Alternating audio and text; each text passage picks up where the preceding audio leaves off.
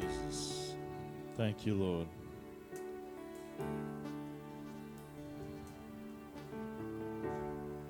Thank you, Jesus. Thank you, Jesus.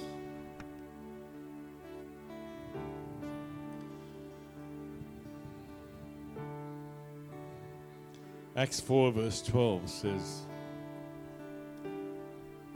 "There is salvation in no one else, for there is no other name under heaven given to people by which we must be saved." No other name. We're living in a time, folks, where there's a couple of things that the spirit of this world would like you to believe.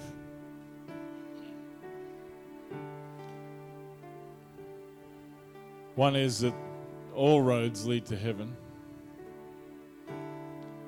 And the other is there's no hell. There's no eternal punishment.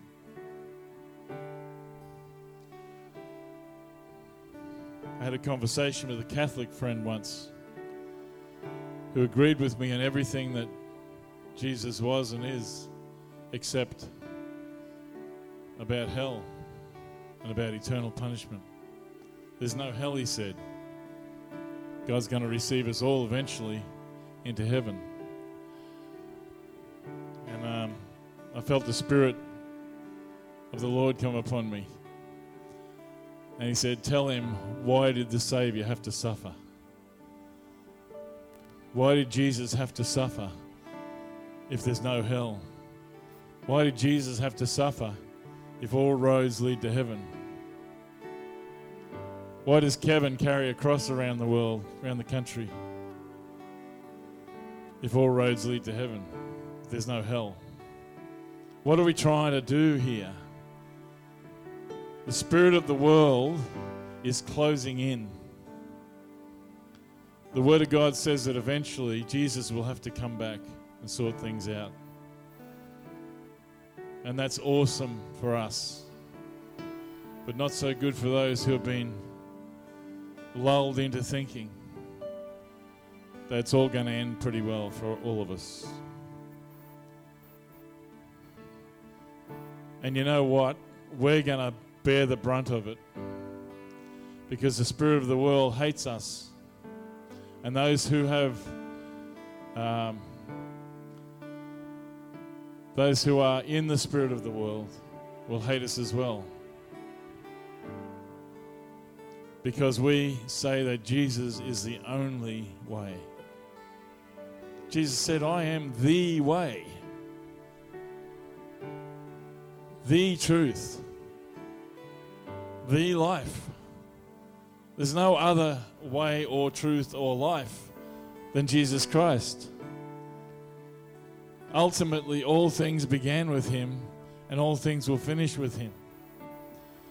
We need to be bold people in our proclamation that Jesus is the only way. Jesus is the only name under heaven whereby we must be saved.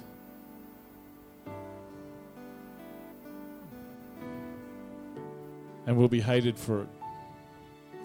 But we need to make up our minds that we're going to stand on that truth. And when we do, there's freedom. Jesus, we believe in you. We believe that you are the only way. What was impossible, that is the salvation of souls, with man, is possible with God. And he has chosen a man,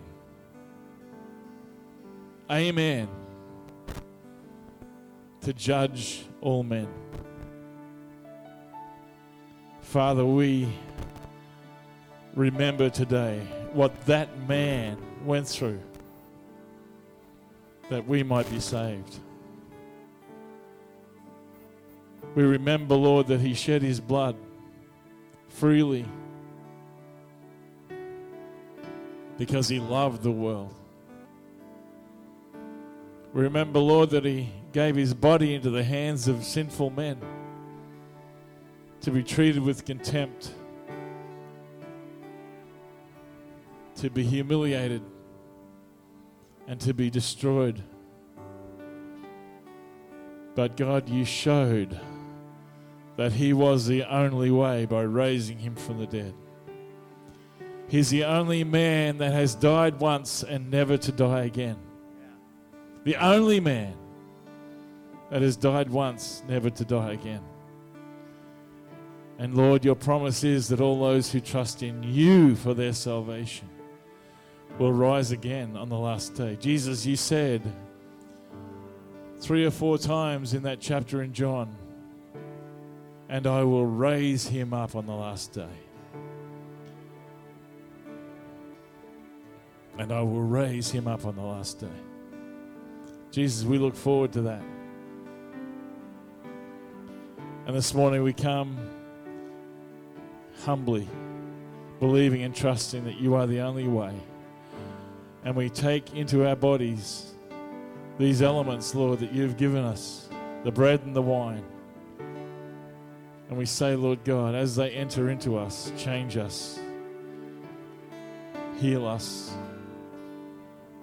ready us for the entrance that we have into eternal glory with you. In Jesus' holy name, amen. Thank you, Lord. Just come up and serve yourselves. There's the elements in the four corners of the building. And just spend some time just thanking him for what he's done for us. Amen.